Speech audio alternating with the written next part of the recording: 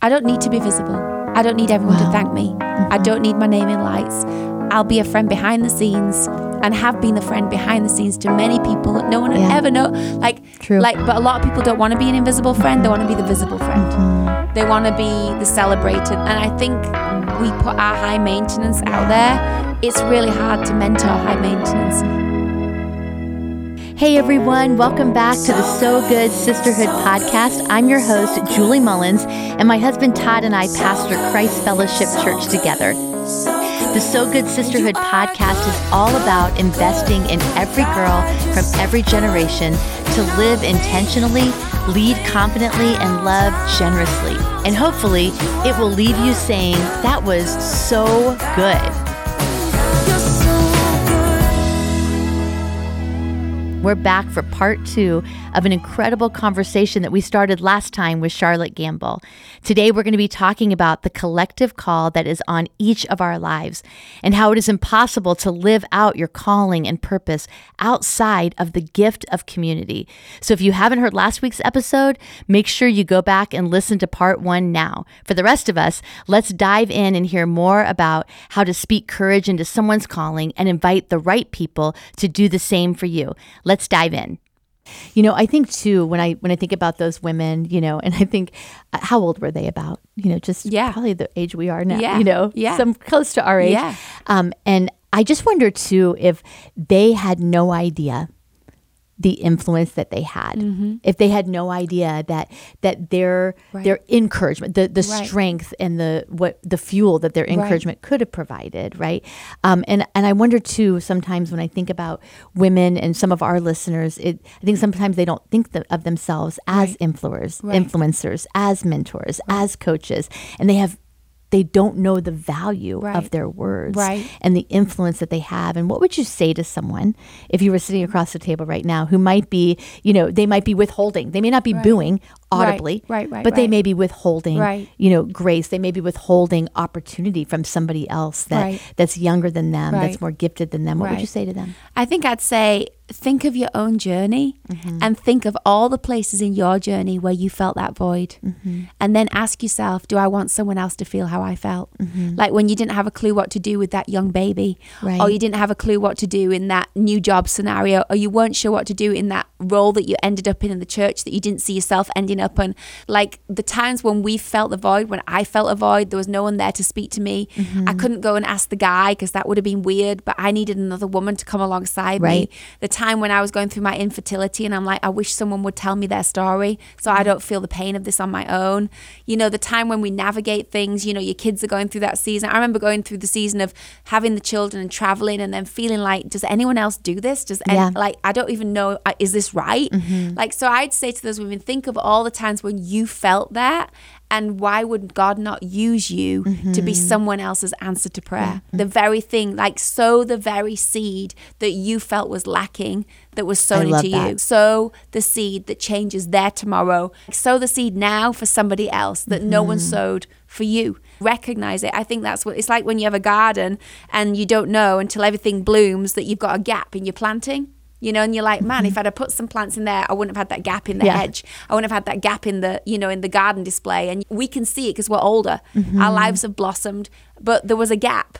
And now we get to go and put seed in the ground so that another season from now, there's not a gap. And the more of those gaps we fill, the less the enemy can plant weeds in them. Right. And don't you think that the enemy is just so defeated when we sow the seed that was not planted in our lives? I mean, I just think there is like a blessing on that, a favor that comes with that, because it comes from a place of sacrifice. And when we sacrificially give and, you know, to just see for the sole purpose of seeing somebody else fulfill their calling, somebody else. You know, and again, I think that's why God is just using and blessing what he's doing through you and in you right now with the collective.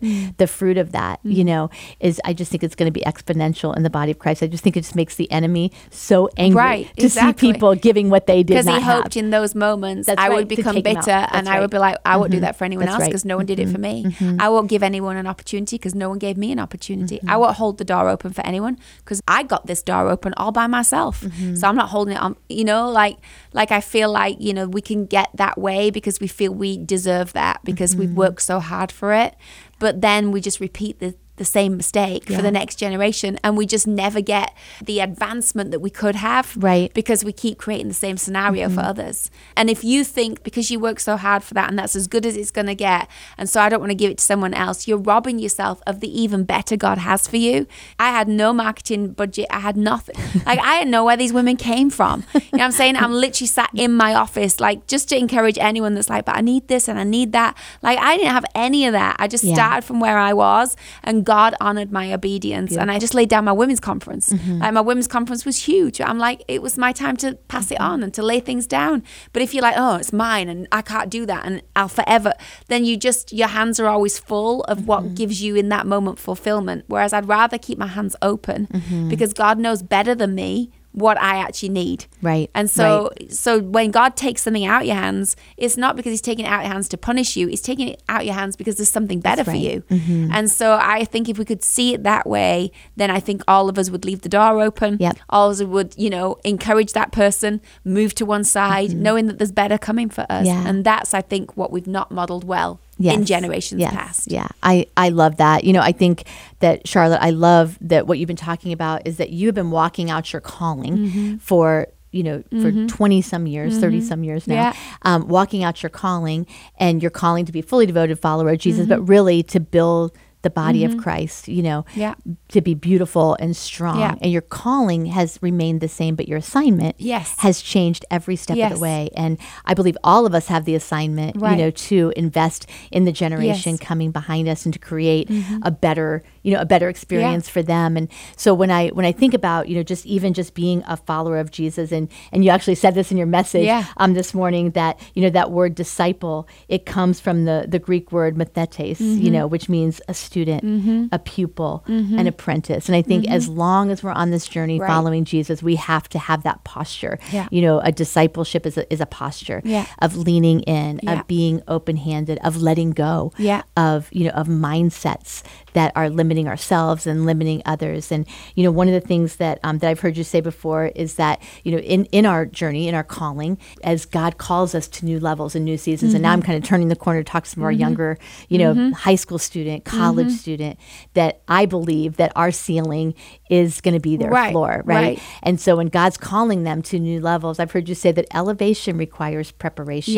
And I think that is really true in every area, but especially when it comes to the intentionality of our relationships, because this whole season is about building a community, right? Building community that is going to build our calling and build the kingdom. And so I'd love to hear your thoughts, when you think about that elevation requires preparation, what would you say to a student or a young adult, especially as it pertains to relationships? Well, I think, the Bible's clear. It says the wise walk with the wise, right? A companion of fools will suffer harm. And I think you start to make decisions in those younger years that are crucial. Like, who is the company I'm keeping and who are the voices that I'm choosing? Like, we wait sometimes until we think, well, I'm in my 20s or I'm in my 30s and then I'll get more, filtered about. No, start where you are right now and ask yourself, look at people's life. Don't look at Instagram and don't look at the reels. Look at the fruit. Look at people's marriages. Look at their children. Look at their, look at their integrity. Look at their longevity. Look at their consistency, and then if the fruit on that tree is ripe and it's bearing fruit continually, I'd be like, I think I can learn from that. I think we learn from what's cool, what's trendy, what's popular, what's getting more likes. And I'm like, that means you're not discerning the voice you need for your future. Like you need to be asking God, like Timothy, be prepared in season and out. You need to be asking God, this night might not be my in season. No one's asking me to communicate. No one's asking me to do something. I'm still a student, but that means you should be preparing. And so preparation looks like the conversations you're having, what you're listening to, what you're watching, what questions you're asking. Are you inquisitive? Are you putting yourself in? Are you learning? Are you gleaning? All of those things actually can start at any age. They don't have to start when somebody tells you to. Like, I was 14 when I felt called by God, and I had no idea what that meant. But I was like, I better start reading my Bible then. I better start, seeking him in the Word. I better start listening to something different. I better start not being in certain conversations. I better start being in certain environments if I believe that's what I'm called to be. When you feel like you're called to be an athlete, you don't wait until, everything else in life. You go at that stage and start training. An athlete begins training as soon as they decide that, you know, if you're 12 and you decide I want to be a swimmer, you don't wait till you're 20 to start practicing. Right. You get in the water and you start to learn, and you get it. And so we know it in athletics, we know it in other areas. It's exactly the same spiritually. So I think any younger listener that's like, man, I want to be used by God, I feel there's a call of God, I want to make a difference, I'd be like, look at the fruit on people's lives in your church right now. Older people, wiser people, like offer to babysit their kids, be around them, say, hey, can I come and clean your car? I don't know, do something that puts you in their world. Yeah. That's like not expecting them to stop everything to come and do what you need him to do. But that's not how it works. Elisha left everything, burnt his plow, said goodbye to go and pour water on Elijah's hands. What we want is Elijah to come to us, set up at our house, teach us all the things we want to be taught, whilst we are doing our social life, having our world go, like we want it on our terms. Right. And I want to say to young people, that's not the Bible. That's your culture. That's not the Bible. Like the disciples left everything. You know, Elisha and Elijah is a story of a younger servant coming and serving alongside, you know, an older and wiser, and then getting a double portion. Right. Timothy served alongside Paul and learned and was rebuked and corrected and challenged. So young people, be open for that and don't ask for it on your terms. Put yourself in those people's worlds. I love Show that. up, be around, Show up. glean. You will learn more from just being around people. Yes. Oftentimes, because what's on them gets on you. You know, just being in the atmosphere, babysitting in their home, being around how they raise their kids. You know, like there's things you can do that actually put you in the environment where you're learning without having to be sat under someone that gives you the 5 lessons you want that day. Right, exactly. And you get to pick and choose which one you're going to actually, you know, podcast. You can pick and choose which lesson I'm going to go for today. Yeah. But a couple of things you said there I thought were so good was that you said, look for fruit in their lives. I think a lot of times we mistake, you know, success for fruitfulness. And we look for success. Yes. But we're looking for fruit. Yes. And so, and where do you find fruit? You know, you're probably not going to find it at the club. Yeah. You're probably not going to find it, you know, at the party on Friday night. You're going to find it where the people of God are hanging out, right? And so you're to find those places, put yourself in the position where there's a lot of fruit happening. And then the other thing that you said is just, you know, just keep showing up. And I've said this before, you know, our journey in leadership, I would say, boils down to opportunities came within proximity. Yeah. Opportunity comes in proximity of great, fruitful leaders, right? Yeah. And you just keep showing up. Yeah. And when, you know, something is vacated, a position is vacated, they turn around and you're there, you actually get thrown into some opportunities you never even dreamed, imagine, you know, that you could have ever imagined. And I think I would say also just, you know, just one last thought to throw out there. I want to say to some of you, be low maintenance. Like I think, especially as women, we can be high maintenance. Like be low maintenance. Like if you are high maintenance, then it's hard. It's hard to help you because there's so much that's going on that is high maintenance. And I've learned to be low maintenance. Like I felt God say to me only a couple of months ago, Charlotte, you're a good invisible friend. I don't need to be visible. I don't need everyone to thank me. I don't need my name in lights. I'll be a friend behind the scenes. And have been a friend behind the scenes to many people that no one would ever know. But a lot of people don't want to be an invisible friend. They want to be the visible friend. They want to be the celebrated. And I think we put our high maintenance out there. It's really hard to mentor high maintenance. It's really hard to take someone on a ministry trip with you who's high maintenance. I'm like, man, you know what I'm saying? Like, you're extra. And I don't have room for extra. And I want to say that in all, like in all the love in the world towards you. Someone's listening right now and you're like, well, I want to be in their spot and I want to be in that. And I want to, and I'm like, just check that you're not so high maintenance that you can't, high maintenance is hard to mentor.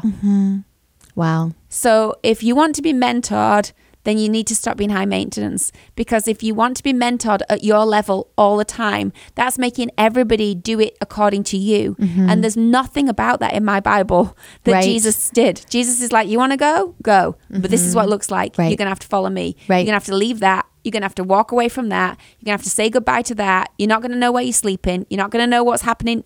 Like, you're going to be persecuted. Like, here's a small print, guys.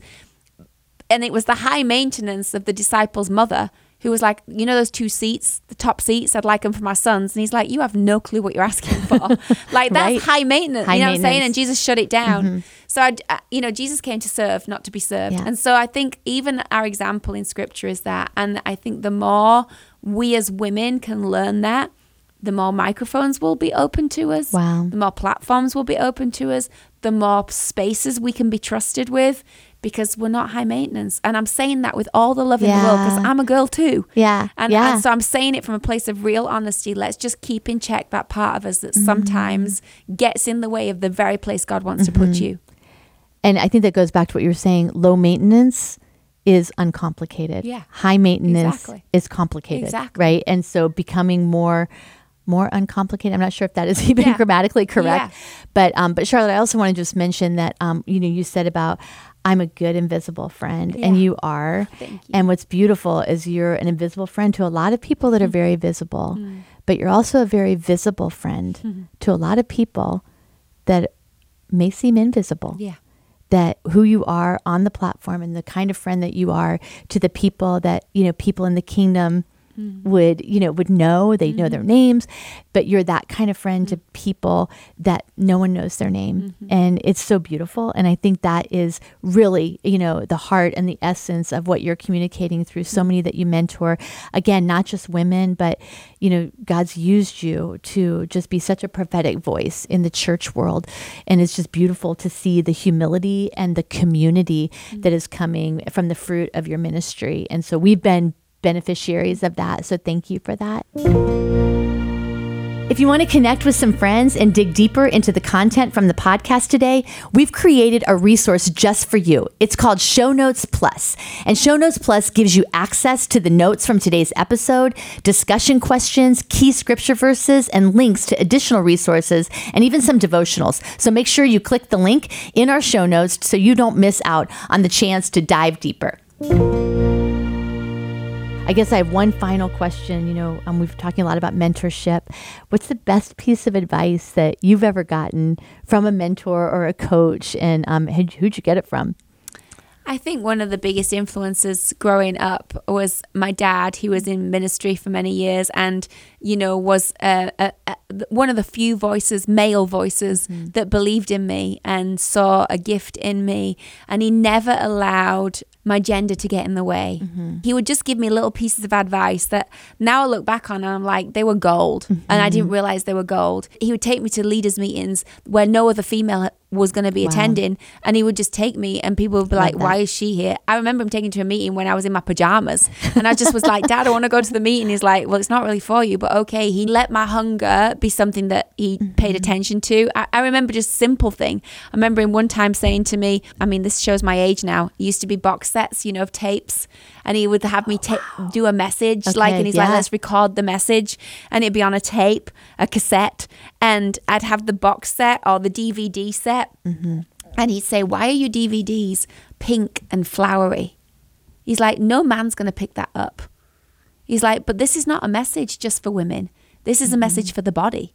So you need to stop limiting yourself by boxing yourself a certain way. And so he always was challenging the way that I would put myself in a corner and get me out of the corner in my thinking, in the way I presented myself, in the way that I would speak. And so I'm super grateful for that, because at an early age, he helped me realize, no, I have a voice to the body. Right. Not to one half of the body, but to the body. But I need to learn how to steward that voice well. I love that. Yeah. And again, I think that people don't realize the power of their voice to be able to speak courage into somebody else's calling. Yeah. And we'll make sure that we put a link to all of Charlotte's resources. Yeah, the collective, if they want to find out. Collective, they want to find out more about that. Yeah. We'll also link a picture of cassette tapes in the show notes for those of you who have no idea. People, so, we're going back there a little.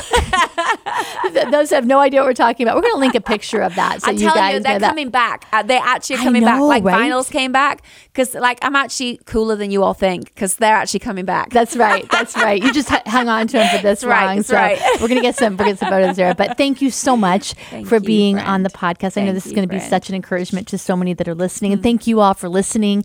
It means so much to us. We know that your time is really, really valuable. And so we don't take it lightly that you would spend it with us. We believe in you. We want to infuse courage into your calling. And so make sure that you subscribe if you haven't already subscribed, and share this podcast with a friend that you know needs to hear this powerful message from Charlotte. And we can't wait to see you next time on the So Good Sisterhood podcast. Thank you for joining us today for the So Good Sisterhood podcast. If you enjoyed today's episode, don't forget to subscribe, share this podcast with a friend, or leave us a comment. We hope today's episode leaves you feeling so good.